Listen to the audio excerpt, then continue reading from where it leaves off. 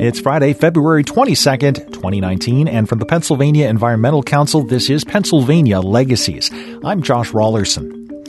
Over the years, Pennsylvania's made a lot of progress toward cleaning up polluted rivers and streams, and as a result, native fish and aquatic wildlife are making a comeback. Of course, many species still face significant threats from other sources of habitat disruption, but at least one of those species, the brook trout, our state fish in Pennsylvania, has the law on its side. The glory of Pennsylvania is that any stream that contains a certain population, healthy population of wild trout, receives increased protections from those development threats. That's why the Pennsylvania chapter of Trout Unlimited is working to gather data needed to classify hundreds of previously unassessed streams as protected habitat. And since 2008, we've surveyed about 800 streams in total in the Commonwealth of Pennsylvania, and we're finding trout at about 40% of the time. So in total, we've raised the amount of trout streams, wild trout streams in Pennsylvania to about 16,000 miles and counting. This episode of Pennsylvania Legacies is all about trout and work being done at both the state and federal levels to protect the health of fishing streams all over the country. We'll hear from Trout Unlimited's Pennsylvania field rep coming up in just a few minutes. But first, the Lands Bill is the product of over 100 pieces of legislation addressing the management and preservation of some of our nation's most precious natural areas. It touches every state, features the input of a wide coalition of our colleagues, and has earned the support of a broad, diverse coalition of many advocates for public lands, economic development, and conservation. That's U.S. Senate Majority Leader Mitch McConnell speaking last week, just minutes before the chamber voted to permanently reauthorize the Land and Water Conservation Fund. LWCF was the centerpiece of a wide-ranging package of conservation legislation previously approved in the House of Representatives late last year. Unfortunately, that happened a little bit too late to clear the Senate before the close of the legislative session, but with Senate approval in 2019, the reintroduced measure is expected to become law this year. That would mean the 54-year-old Land and Water Conservation Fund would no longer need periodic reauthorization by Congress, as it has until now. That would ensure that a critical source of funding for land acquisition, for parks and trails, and many other types of public assets in Pennsylvania and throughout the country will remain in place indefinitely. And obviously, that's great news. We've talked a lot about LWCF on this show over the last 6 months. We've urged Pennsylvanians to let their representatives know how much the fund matters to them. And it's pretty clear that constituent pressure played a key role in rallying lawmakers from all 50 states in both parties to push for reauthorization. However, that work isn't quite finished. We do still need final passage of the bill in the House, and the job won't be done until that bill finally lands on the president's desk. Until that happens, we're going to keep asking Pennsylvanians to stay involved, stay engaged. If you haven't already, I do hope you will visit the PEC website, where you can learn a lot more about the role that LWCF has played in our state, going all the way back to the 1960s when it became law. You can check out videos, podcast interviews, articles, and links. And then, here's the important bit, contact your representative. Even if you already have, it's worth doing again. You can learn how and find suggestions for some talking points you might want to hit upon during that conversation, all at pecpa.org/LWCF. pecpa.org/LWCF. Look for the link in the show notes for this episode. Trout Unlimited is one of the most prominent nationwide organizations dedicated to conservation of freshwater streams, rivers, and fish habitat. They've also been among the most successful at enlisting sportsmen and women in the cause by emphasizing the link between a healthy environment and great fishing opportunities. Chris Wood is TU's president and CEO, and he is our guest on this episode. Chris, welcome to Pennsylvania Legacies. Hello, good morning. I got to say, I'm so excited to have you on the show this week of all weeks, since we just got some news, some good news about an issue that's near and dear to, I think, both of our organizations. As we record this, it was just a couple of days ago that we got the news that the U.S. Senate has voted to reauthorize the Land and Water Conservation Fund, something we've been working on, focused on in recent months, and I know you certainly have. Can you talk a little bit about what's in that package of legislation? Because I think it includes some other important protections for lands and streams, and anything else that touches on your work. How does passage of this bill affect issues that TU is focused on? Well, it is a big deal, and you're right. It not only authorizes the Land and Water Conservation Fund. It permanently authorizes it. Historically, we've had to go back to Congress episodically to reauthorize the bill, but this permanently reauthorizes it. So it is now, unless Congress specifically overturns the law, it will remain in effect in perpetuity. We had hoped to get permanent funding, so funding that would be guaranteed on an annual basis for the fund, but that was a little bit too heavy of a lift for this time. But it's really good news because the Land and Water Conservation Fund is not only critical for acquiring new public lands that often provide access for hunters and anglers, but it's a really important tool for access. So what happens in a lot of cases, you've got private lands or state lands that may otherwise block access because of trespassing laws to public lands. And part of what we use the Land and Water Conservation Fund to do is to identify those tracts of land that are private lands that are blocking access to public land, and then on a willing seller, willing buyer basis, negotiate with those owners to use the LWCF to acquire those lands, thereby opening up lots of hunting and fishing access. So it's great news for hunters and anglers all across the country. And you're right, this is a really big bill. It's a package of bills. It's probably the most significant public lands bill in the past, I'd say, decade or so. It protects iconic rivers such as the North Umpqua, the Rogue, the Chetco, the Elk. It protects headwaters to the Yellowstone in Montana. And it designates, I think it was more than 250 miles of wild and scenic rivers. And so these are some of our more iconic rivers that are just really important for trout and salmon and steelhead. Some of these individual pieces of legislation, like the Frank and Jeannie Moore Wild Steelhead Special Management Area, which is in Oregon on the North Umpqua, really important steelhead fishery. We've been working on those bills for 4 or 5 years, and Congress has become so difficult to get legislation through. What happens is a lot of times these non-controversial, common sense pieces of legislation, they have to sit on the sideline for a long time until finally, members of Congress are able to come together like Senators Murkowski and Senator Cantwell did and, demonstrate real bipartisan leadership to bundle all these bills up and push them across the finish line.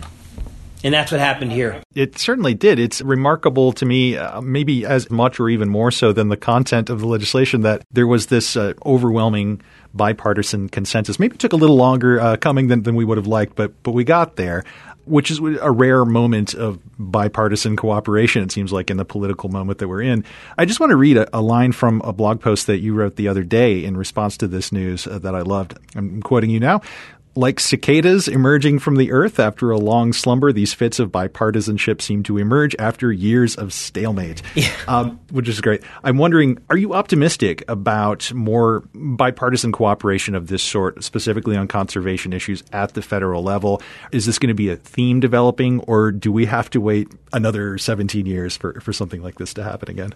Well, it's awkward having your own words quoted back to you, but from that same post, the other thing I noted was that all of these bills shared something in common. They all took a long time to develop. They were almost all developed locally. They had a whole diverse array of interests pushing them forward. And I think when you take that approach, when you build these things from the bottom up, from the local community level up, and you include both those communities of place and communities of interest in the conversation, and everybody gives a little and everybody gets a little, then they're going to have to get bipartisan support. It should be that these things get done much quicker than they do, but that's the way of the game today. And I think for all of us for whom conservation is a calling or a living, we should take note in how long some of these things can take to get done, but the common feature they all share is this notion of collaborative stewardship, of bringing together disparate parties, engaging in compromise and consensus building, and then finally, you end up presenting these to elected leaders, and they can't say no, because ultimately they have to look the people that have pulled these different proposals together in the eye, or else they're going to lose their vote. So I do think that this bodes well for the future, and I think it's incumbent on all of us who preach and practice conservation to take the lessons from the omnibus bill and apply it to all of our work. So if we can pivot to talking about another very important matter happening at the federal level right now, and that's possible changes to the Clean Water Rule. Can you talk about that and why it's important to TU? Yeah, this is a really big deal, and it's not just important to TU. It should be important to anglers the world over. So for the first 30 years of the Clean Water Act, it applied to perennial streams, that is, streams that run all year long, so-called intermittent streams that maybe only run partially through the year, and when the water table drops, their levels will drop, so they might run dry. And then ephemeral streams, which are typically most influenced by rain or snowmelt. And it applied to all those streams, and it worked just fine, right? Our waters were made cleaner, they were made more fishable, more swimmable, and that was all called into question in the early 2000s by several Supreme Court cases that called the question on whether the Clean Water Act should just apply to so-called navigable waterways, really big rivers like the Potomac River, which is outside of our office, or whether it also applies to these small so-called intermittent and ephemeral streams, headwater streams. The Obama administration took a run at taking the guidance that the Supreme Court offered. The Supreme Court basically said that the government needs to show that there's a, quote, significant nexus between these headwater streams and navigable waterways for the Clean Water Act to apply. And they did that. They came up with a proposal that underwent significant scientific peer review, and they issued it in 2015. Unfortunately, the Trump administration has proposed rescinding that rule, which is in effect right now in about half of the country. It's hung up in court in the other half, and replacing it with a rule that would no longer apply to about 20% of all of the stream miles in the U.S. So what the Trump administration has proposed doing is removing the protections of the Clean Water Act for these so-called ephemeral streams, as well as certain wetlands. So basically, we would lose the protections of the Clean Water Act for about 20% of the stream miles in the U.S., and shockingly, 50%, 50% of the wetlands.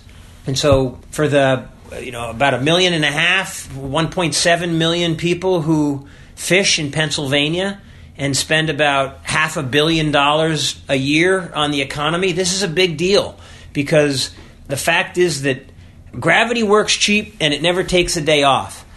These small streams that are found higher up in the river systems at higher elevations, they're like the capillaries on the landscape, and their ability to transport nutrients to downstream rivers is vital. Their ability to serve as spawning and rearing habitat at different times of the year for juvenile fish is really important.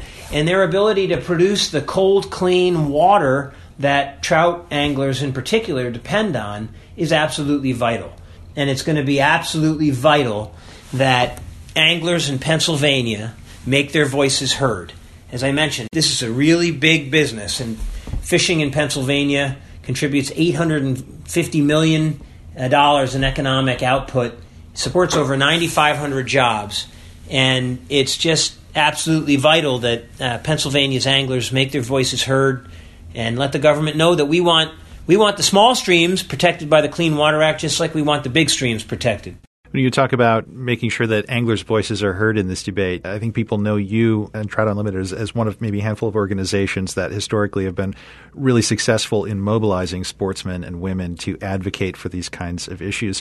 I'd love to hear you talk a bit about your approach to that. How do you engage anglers specifically on water conservation? Are they coming from a fundamentally different place from others within the sort of environmental coalition, or how do you think about that?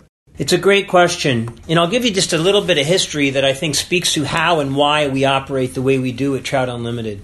So many more years ago than I'm willing to admit, way back at the turn of the century, in 2001, I worked for the U.S. Forest Service, and we were involved in a very complex and ultimately controversial rulemaking to protect about 60 million acres of public land that you and I own as a birthright, and all of us own as a birthright, from road construction and other forms of development. And this was called the Roadless Area Conservation Rule. And it's still in effect today. It protects about 58.5 million acres of national forests that are wilderness quality lands. Anyway, the reason I mention this is that during that time, one of my jobs was to take the meetings that the chief of the Forest Service, the guy who runs the agency, didn't want to take. And that was about 90% of the meetings. And so, as you could imagine, when we made this proposal, man, the regulated community came out of the woodwork. The timber interest, the oil and gas interest, the coal interest, they were all demanding meetings and making their voices heard. And on the other side, the environmental community was upset that we weren't going far enough, right? But the one constituency that I never had a single meeting request from was the hunting and angling community. And you can make an argument that the roadless rule was more important for hunting and fishing than probably anything that had been done in the previous 50 years. And yet we never heard from that constituency. And one of the reasons that I was really excited to come to Trout Unlimited was to try to create an analog to the environmental community with sportsmen and women. Part of the reason that their voices had fallen silent is I think they were taken for granted by one political party and ignored by the other. And so what we try to do at TU is to take the politics completely out of the equation and just help sportsmen and women to understand how healthy habitat, how clean water contributes to better hunting and fishing. And our formula is very simple. We organize, we educate, and then we mobilize sportsmen and women to make their voices heard on the issues that should impact the quality of their hunting and fishing the most. Now, that's a very almost transactional sort of description of why we do our work, and there are clearly many, many sportsmen and women who will get engaged in public processes like this Clean Water Rule because they're worried about, they want to pass on a rich legacy, a healthier land and water legacy to their kids and their grandkids. But the more effective that we are as an organization at connecting the dots between some of these sometimes abstruse, sometimes complicated policies and regulations to the quality of your hunting and fishing, the more likely we are to see hunters and anglers, stand up and engage in direct action or public processes that they might otherwise not engage in. Yeah. Well, talking about another important constituency that maybe hasn't been as vocal or as prominent in the past that I think maybe we're starting to see that change is, the business community around outdoor recreation generally. You mentioned the economic impacts of fishing and other outdoor activities in Pennsylvania, which is huge. And certainly that's the case in many other parts of the country. With the LWCF reauthorization, we saw that become a cause for businesses to rally around and organizations representing them. Where does the outdoor industry figure in your sort of configuration of allies and partners? Oh, they're huge allies. This is not a Pennsylvania example, but we recently were involved in a ballot initiative in Montana. And the business community they came out of the woodwork to support it. Ultimately, it didn't prevail, but I think things are really changing right now. And I think a lot of these outdoor recreation-based industries who historically, sort of eschewed politics and stayed out of some of these complex rulemakings, they realize that their bottom line is directly affected by some of these proposals that Congress are taking up or that, these federal agencies like the EPA or the Corps of Engineers are taking up relative to the Clean Water Act. And, you think about it, the outdoor recreation economy in Pennsylvania is a $28 billion industry. It generates almost 400,000 jobs in the Commonwealth. It's a major economic driver. And we play a part of that, right? Hunting and fishing is a part of that, but it's really a small part of it. It's people who like to go camping, it's people who like to hike, and it's all the equipment associated with, the pursuit of our outdoor passions.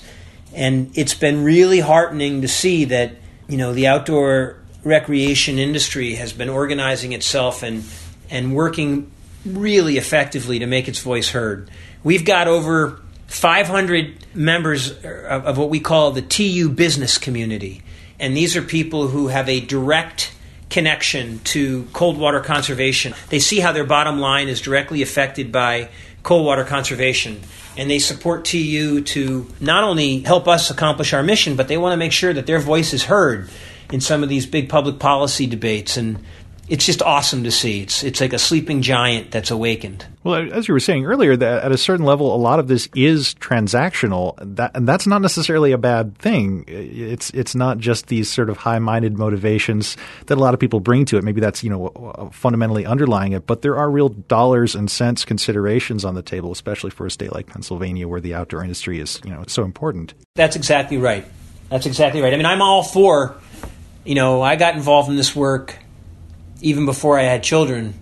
But this idea of leaving something better than we found it is deeply moving to me. But maybe not everyone thinks that way. And I think many opponents of conservation over the years have had this sort of transactional argument that's based almost on fear. It's this notion of if you protect the environment, you're going to cost jobs. And we've been defeated many times from doing what I think is the right thing because of that argument. And now to have that turned around on its head, and to say by protecting these places, by using the LWCF to secure access to these otherwise blocked lands, by ensuring that the Clean Water Act applies to these small waterways as well as the big waterways, it's not only leaving a richer land legacy for my kids and maybe yours, but it's also contributing to your bottom line.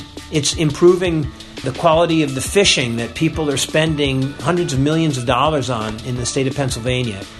This is a different argument, but it's reducing the cost of downstream water filtration costs for local communities. But the more we're able to use economic arguments to our favor, I think the better that we often do. Chris Wood with Trout Unlimited, thank you so much for your time today. Oh, it's truly been my pleasure. Keep up the good work, and thanks for letting me visit with you.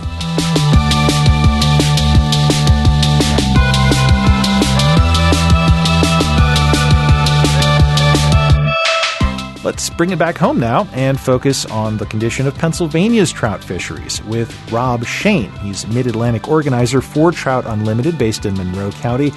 Rob, thanks so much for being here today. Thanks for having me. I'm happy to be here, and I appreciate everything you guys are doing with this podcast, and excited to talk to the rest of Pennsylvania about what we're working on. Really happy to have you on. Let's talk about what challenges Pennsylvania is facing in terms of your work and trout habitat. What are we up against right now? Well, in Pennsylvania, we're very blessed. We're blessed to have 86,000 miles of flowing water in the Commonwealth of Pennsylvania, and that's a real treasure. We believe that that's the greatest resource Pennsylvania has to offer. We're lucky as well that a lot of that water contains wild trout, specifically Pennsylvania state fish, the brook trout, the eastern brook trout. So we spend a lot of time in the summers and in the winters in search of these fish. Before I am a TU employee, I'm also a fly fisherman and an avid angler. So knowing that I can walk into my backyard and find wild trout, I live in the Poconos, and we're fortunate enough to have, hundreds, if not thousands of miles of wild trout streams. But within an hour's drive of me, I'll never be able to fish all the streams. So we're very fortunate in that. Pennsylvania, though, on the other hand, is rich in other natural resources, be it coal, timber, more recently, natural gas. So there are threats, development threats that face a lot of our trout streams. I'd say the biggest cause for loss of these wild trout in the last 100 years or so is certainly loss of habitat. So we've been working hard, not just restoring those streams, but also doing our best to kind of protect them on the front end, be it through localized campaigns or at the state level through advocacy and helping sculpt policy around these clean streams that helps protect those trout as well. I would think a big part of that sort of preventative approach would be having pretty good information about exactly what problems might need to be addressed at a local level. And I know that's something that you all have been working on in terms of just gathering data. Absolutely. And we owe a lot of that to our 14,000 members in Pennsylvania. We're the biggest conglomerate of TU volunteers in the entire country. We've got 14,000 members spread out in 49 different chapters. So we're fortunate enough to have really a small army on the ground that kind of keeps us in tune with what's going on locally. Nobody knows their streams better than the people who are on them every single day. And if you ask anglers where they fish, they may not tell you. But if there's a matter of protecting a stream, they'll be the first ones to see it and the first ones to kind of sound the alarm. So what is your Army telling you lately? What are you finding out about the state of Pennsylvania stream health? Well, it's actually good. Reports are good. People are catching a lot of fish. They're seeing a lot of improvements in streams. If you'd asked us 20 or 30 years ago, a lot of those reports may not have been so positive. You'd heard a lot about orange acid mine runoff coming through streams, streams that are just totally devoid of life. And don't get me wrong, we still have some of that, and we're facing newer threats these days with just development and pipelines and things like that. But in general, our core group of volunteers have been putting in the time, putting in the hours. We call it rolling rocks and sticking logs, but really working hard on the ground to improve that trout habitat. We have a mantra at TU that if you take care of the fish, the fishing will take care of itself. But going beyond the rolling rocks and sticking logs, you guys are also involved with a really interesting citizen science kind of initiative to help gather scientific data, specifically about the many streams and waterways across Pennsylvania for which we don't really know anything. They haven't been scientifically studied or assessed, and you guys are trying to close that gap. How did this initiative come about, and what have you learned? Well, the Unassessed Waters Initiative has been something that TU's been a part of since 2011 in coordination with the Pennsylvania Fish and Boat Commission. The Fish and Boat kind of woke up one day and said, we're not quite sure what we've got. And we know we need to protect these streams from fracking and pipelines and other development, but we can't really do that until we have a good inventory of what's out there. So every summer since 2011, TU has had field crews in and about Pennsylvania streams surveying with electroshocking backpacks looking for wild trout. The glory of Pennsylvania is that any stream that contains a certain healthy population of wild trout receives increased protections from those development threats. So we break it down into there's two categories that we're shooting for when we're out in the field. There is a wild trout stream protection, which would be the second tier, and then a Class A wild trout stream, which is the best of the best.